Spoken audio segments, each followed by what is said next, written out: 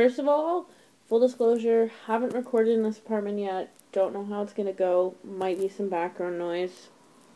Like, I can hear the street. I don't think you can, but I'm not sure what my iPad's gonna pick up recording. So we'll see. Today I'm gonna take a little, a left turn from what I've been doing because I feel like a lot of the stories I've been doing have slowly been getting, more gruesome. And, my last one was a massacre, a gender-based massacre, so I'm going to take a left turn from that and tell you a couple cute little ghost stories. Both are from PEI. They're just both short, so I decided to do two. Okay, so the first one is a ghost ship. It's a schooner on the Northumberland Strait, which is the body of water that separates PEI from Nova Scotia and New Brunswick. Ooh, Canadian. Yes. Oh, yes, continuing all the Canadian stuff. I'm just going to start with sightings, I guess, just like a timeline of what people have seen. So the sightings started in 1786. It's typically seen in spring and fall, and sometimes seen with 3, sometimes seen with 4 masts, and the sails are on fire. And there's also different accounts on what's happening with the crew. Some people see the crew climbing up the masts to get away from the fire. Some of them see them running around on the deck. And eventually, if people are watching it for a while, the ship sinks, vanishes, or completely burns. And the kind of rigging and type of ship also vary with accounts. Like, one account said it was a steamer ship. I don't really know much about ships, so doesn't mean a lot to me, but might to some people. In 1900, a group of sailors from Charlottetown, New Brunswick, saw a ship on fire on the horizon. They could see the crew members trying to escape the flames by climbing the masts. They hopped into rowboats and started heading over to rescue the crew. And then as they started to get close, it started to disappear. Spooky. Yes, very spooky. And it is September, so spooky season is coming. So also very on brand for that. In the 1950s, a couple from Glengarry were getting ready for bed when the wife spotted a light outside the window. So she asked her husband whose house it was, but where she was pointing was the water. So they went outside to see what the light was and saw a ship on fire. They stood and watched it, and it eventually just disappeared. And they later spoke to American folklorist Edward D. Ives from Maine University and told him about this. Also, sometime in the 1950s, a fisherman from Campbellton told Ives, the same American folklorist, that he also saw it when he was out fishing one night, and he tried to approach the boat, but never got closer. So he kept going, he kept rowing, but it was the same distance away the entire time. And then the most recent sighting was in 2008. A newspaper out of Nova Scotia published an account of a white and gold ship spotted by a 17-year-old boy in, now bear with me here, Totemagouche, Nova Scotia, in that January. And then another young male reported seeing it in October of the same year. And those are the most recent accounts I could find. Some notes of it in music and popular culture. So it's obviously been in newspapers and mentioned regularly since the 1950s. It's been in some novels, and it's been in some songs such as Tales of the Phantom Ship by Canadian singer-songwriter Lenny Gallant from Rustico PEI. And I'll read a couple lines from the song. I will read it, not sing it. There's a burst of flame and a flash of light, and there on the tide is a frightening sight. As a tall ship all aflame lights up the sky, tales of the phantom ship from truck to keel in flames. She sails the wide Northumberland Strait, no one knows her name. Ooh. Imagine having like a hometown ghost story like that, like in your neighborhood. You just know of the phantom ship. That'd be Yeah. pretty cool. Yeah, it's super spooky. I like it. It's a cool, I don't know, it's a cool thing. I like it. I love ghost stories, especially like fun ones like this where it's not just like a lady in a white dress wanders, not the typical stuff. Yeah, absolutely. Imagine seeing a whole ghost ship being like, wow, I saw this crazy ship. And somebody's like, no, you didn't. I know, you see a whole ass ship on fire that just disappears randomly, and people just don't believe you. And, like, it's so specific, too, that it's on fire, because that'd be that much more off-putting. Like, you'd be so alarmed. You'd be, like, going to tell someone, calling 911, and then 911's like, nah, it's just a ghost ship. Yeah. So it's also been in some travel books, such as Over the Island by Helen Champion in 1939. Roland H. Sherwood's book in 1948 titled Story Parade, which briefly mentioned the ship. And he also mentioned it again in another book that was published in 1975 titled Phantom Ship of Northumberland Strait and Other Mysteries of the Sea, which I want to read that book. That sounds interesting. Honestly, my favorite, like, most cherished books out of all the books I have from my childhood are all the, like, eclectic stories, and a lot of them were, like, the Canadian haunted ghost stories. Those are the best. The Haunted Canada books. Yes, exactly. Yeah, we had them in the library at school, so everyone would, like, fight over who got to check them out next, and there was always a line, like, a list of, like, who got them next. Honestly, I look back on my childhood and I do think about how privileged I was, because when those scholastic book fairs would come around, my parents would justify it being like, oh, it's books, it's learning, but I would buy so many, it's not even funny. Yeah, I was always given a budget because my parents knew I would go crazy, but I usually got, like, 2 books and a poster or something. Oh, that's super solid, because it happened, like, a couple times a year, so yeah, exactly. You build up that collection. Exactly. It has also been mentioned in some academic journals, and it was actually featured on a stamp in a series dedicated to Canadian ghost stories, and it came out on Friday, June 13th, 2014. There's a few potential origins of it, like what it could have been. So I'll tell you those now. So there's a legend that it showing up means there's a bad storm coming.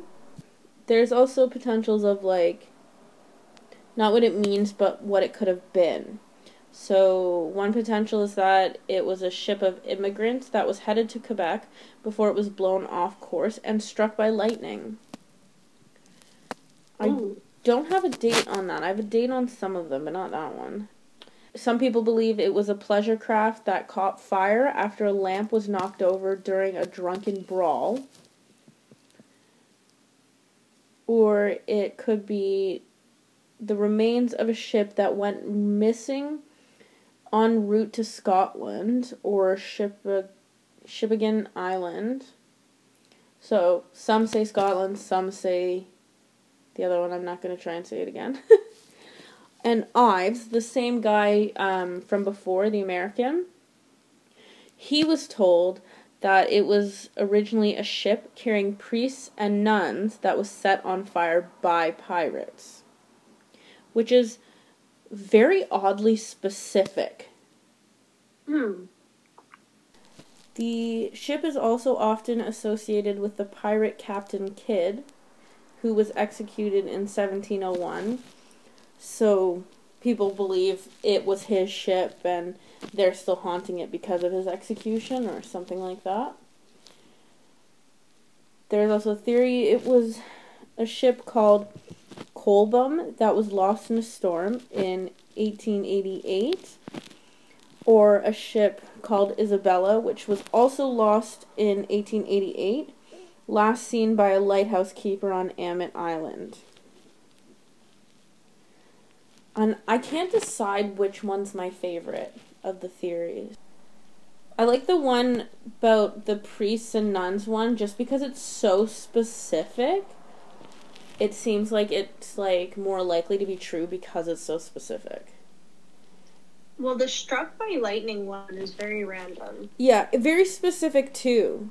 Because it's specifically a ship of immigrants headed to Quebec that was blown off course and then struck by lightning. So also very specific. Well, I wonder if that's because it was just accounts of missing ships that caught fire in that like span of time. So that's why these are the various options. Yeah, that's true. There's not many, there's not many causes for a ship catching on fire. Lightning, lamp getting knocked over, and being set on fire by pirates. That's really the only things it could be. And like even like the lightning one is super extreme. The lamp, okay, feasible. Pirates, like, I don't know how common it was at the time that they're like placing this story, but maybe. Yeah, because the pirates one also doesn't have a year. Lightning doesn't seem that unlikely because if you think about it, lightning tends to strike the tallest point, and if it's striking near water, this big ship with big tall masts is gonna be the tallest thing. Okay, so ships getting struck by lightning is more common than you think. Well, I don't actually know that. I'm just saying, like, could be. It just doesn't seem that far off from a possibility. I feel like pirates setting a ship on fire in Canada seems more far off. Like, I don't think we really had... I don't know. I'm not a history person. I don't know. Or a science person. I don't know. So, I have some potentials of what it could be that's not a ghost ship. I personally am going to choose to believe it is a true ghost ship.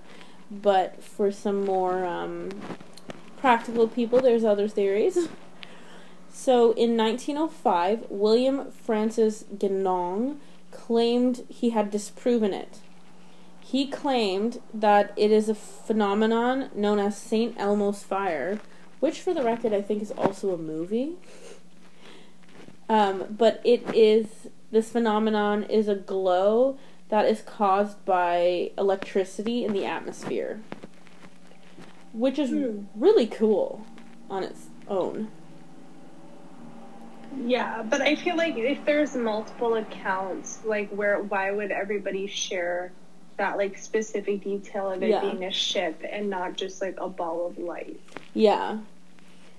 Some people just think it's a crescent moon setting, which again looks nothing like a large ship on fire. Interesting. That one's a little far-fetched, but okay. I'll entertain it. I know, I feel like it being a crescent moon is more far-fetched than I think... Oh, my dad's calling me, fuck. Where did I leave off? We were talking about... Oh, yeah, we were talking about the crescent moon. Okay, so, another theory is this specific type of mirage called Fata Morgana, which, quote, when a distinct band of warm air settles atop a distinct band of cool air, rays of light are bent as they pass through the different temperatures, acting like a refracting lens. And that's from Fox Harbor Resort, which is one of my sources. So this same theory is often also used to explain sightings of the Flying Dutchman ship. Ooh. Which I Famous. honestly... Name drop. I know. I honestly didn't realize that was anything more than just a character in SpongeBob.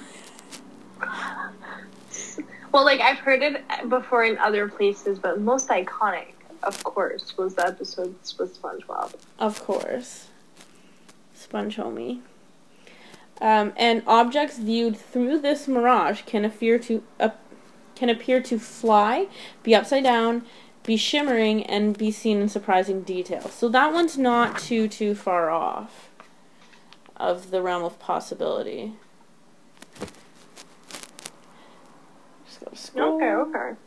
So the last theory of what else it could be other than a ghost ship is fog reflecting moonlight. And this feeds into the theory a lot of people believe that it's a warning of a storm coming, is fog reflecting moonlight on a dark night before a storm can often look really different. So that could be why it's associated with storms, if that's what's causing it. Okay. My favorite theory is still that it's a ghost ship. Although I do really like the Mirage one. That's really interesting. Yeah, that one is really interesting. So my sources for that were, of course, good old Wikipedia and CBC, Nouveau Magazine, and Fox Harbor Resort. So that's it for the ghost ship. But I have another haunted thing. This one's a place in PEI. It's King's Playhouse, which is a theater in Georgetown, PEI. And it is included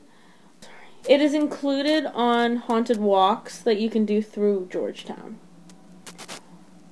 We love those. I know. So I have a very short history on it. 3 bullet points. The original building was built in 1880 on top of a grave site for sailors. And I feel like stuff being built on top of a grave site is how a lot of these stories start. It's a classic. So the original building burnt down in 1983. And a replica was built in 1984. So it was rebuilt the exact same. So, specifically, I'm going to talk about the show Haunted, who visited. So, just a little blurb about the show. Quote, this reality series, which comes from the producers of The Purge and Lore, provides viewers with a chilling glimpse into first-person accounts of supernatural events. End quote. So, it's another ghost hunting show where they go to haunted places. So, the crew stayed at the theater for 2 days and 2 nights and then fled. They were supposed to stay longer, but they did not. The director of photography, Dylan Garland, said, quote, I'm a little happy to not be in that space today or tomorrow, end quote. And I think that's, says a lot when a crew for a show where, this is literally what they do, can't stay there any longer. No, for sure. So while they were there, many things were moved, and some things they saw moving, like a light fixture was swinging. And Garland said some were, quote, very heavy stuff that shouldn't have been moving, end quote. So I wasn't able to figure out exactly what he meant by that. But I'm guessing, like, even this light fixture, like those big theater lights, they don't just wave in the wind. Like, you don't open the door and get a gust of wind and they start waving. Like, they're too hefty for that. They also heard a lot of footsteps that didn't have a source because everyone was together. And same with voices. They heard voices upstairs when everyone was downstairs all together. So light workers, paranormal investigators came from Halifax and they stayed overnight for an event on Halloween in 2014. 30 people got to stay overnight, and the Playhouse president, Randall Fletcher, promised anyone who stayed the night a free breakfast in the morning. And I don't actually know how many people got that free breakfast. I couldn't find that. That we're able to stay all night is basically what you're saying? Yeah, like, I want to know how many people stayed all night, but I didn't see it anywhere. That's funny. Throughout the night, the lights flickered, and a light used to project hundreds of lights in a hallway started acting up. A spirit box, which I know you know what a spirit box is, but let me just pull up a quick definition. Okay. So from the website sinistercoffeeandcreamery.com, quote, "A spirit box is a device that rapidly sweeps the frequency channels of radio stations, creating a white noise effect. This is said to allow spirits to use the energy to manipulate it to form words and phrases. Clear sounds that sometimes are heard as intelligent responses can be caught while the device scans a multitude of radio stations. It is thought the faster the sweep, the clearer the information." End quote. So, a spirit box they were using caught a voice saying either Peter or Pierre around 3 or 4 a.m. and a voice saying stop it. 2 different people brought recording devices and had put new batteries in them ready to go all night, and they had dead batteries when they went to use them. That's a classic. Yeah. They love fucking with technology. Fletcher had turned his phone off for the event, but it turned itself on twice during the night. Some other fun ghosty stuff is the ghost that they believe to be haunting the theater they believe it is the ghost of Captain George, but no one knows for sure. And at night, doors rattle, lights turn off.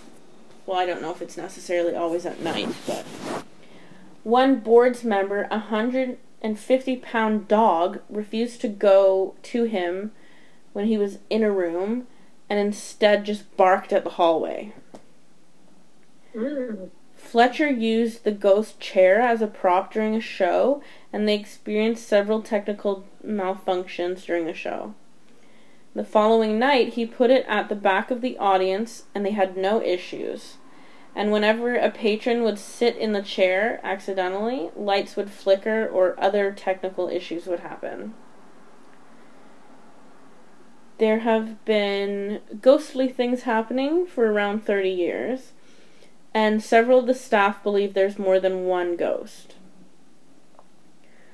During an investigation in the summer of 2014, a recording got a voice saying, quote, "The flag holds me here," end quote. So Fletcher hired a psychic, and when she came in, he asked her what the name of the ghost, I presume the ghost whose chair it is that he really focuses on, is. And she said there was a different spirit demanding attention, claiming to be the important one. And she said this spirit was very old, thin, tall, and bossy. When she reached the spirit running the theater, it told her their name was John or Jonathan. And one of the paranormal workers mentioned a Jean-Pierre Roma associated with the area. And after he was brought up, the spirit said, quote, "Thank you." And when the playhouse burned down in 1983, the town mayor was named Charlie Martel, and the psychic was picking up someone named Charles or Charlie. Yeah, so honestly, that's really it. I would... Cute, spooky, we love. Yeah, I would love to go to this playhouse and do it. What? Oh my fuck. Sam is literally laying beside me, being all cutesy, and then as soon as I touched her, she bit me. It's like, well, don't press yourself against me and get all up in my bubble, bitch. sounds like your cat's thing type to do. I know, it's very Sam. Now she's purring. My grandma is literally like when you give too much attention to Cooper, he doesn't like being around you. Like he's like, you need to leave him alone. I was like feeling so neglected. Because he didn't want to spend time with you? Yeah, he doesn't want to come near me. He just wants to be with my grandmother. And I guess it's because I'm too she's very calm and doesn't get him excited, and I always want to play. Yeah. I'm an annoying little puppy, and he's the old man now. Those stories were super cute, Leela. Thank you. I just thought it was a fun little, a break, because I've been covering a lot of pretty dark things, and I was also having a hard time finding a longer thing for PEI, and that's why I just did 2 shorter stories. Mix it up a bit too, why not? We love. Thank you for listening to this week's episode of Disturbed Minds. Please like and subscribe wherever you listen, and don't forget to follow the show on Instagram for show details and more at Disturbed Minds Pod. That's DISTURBED MINDS POD.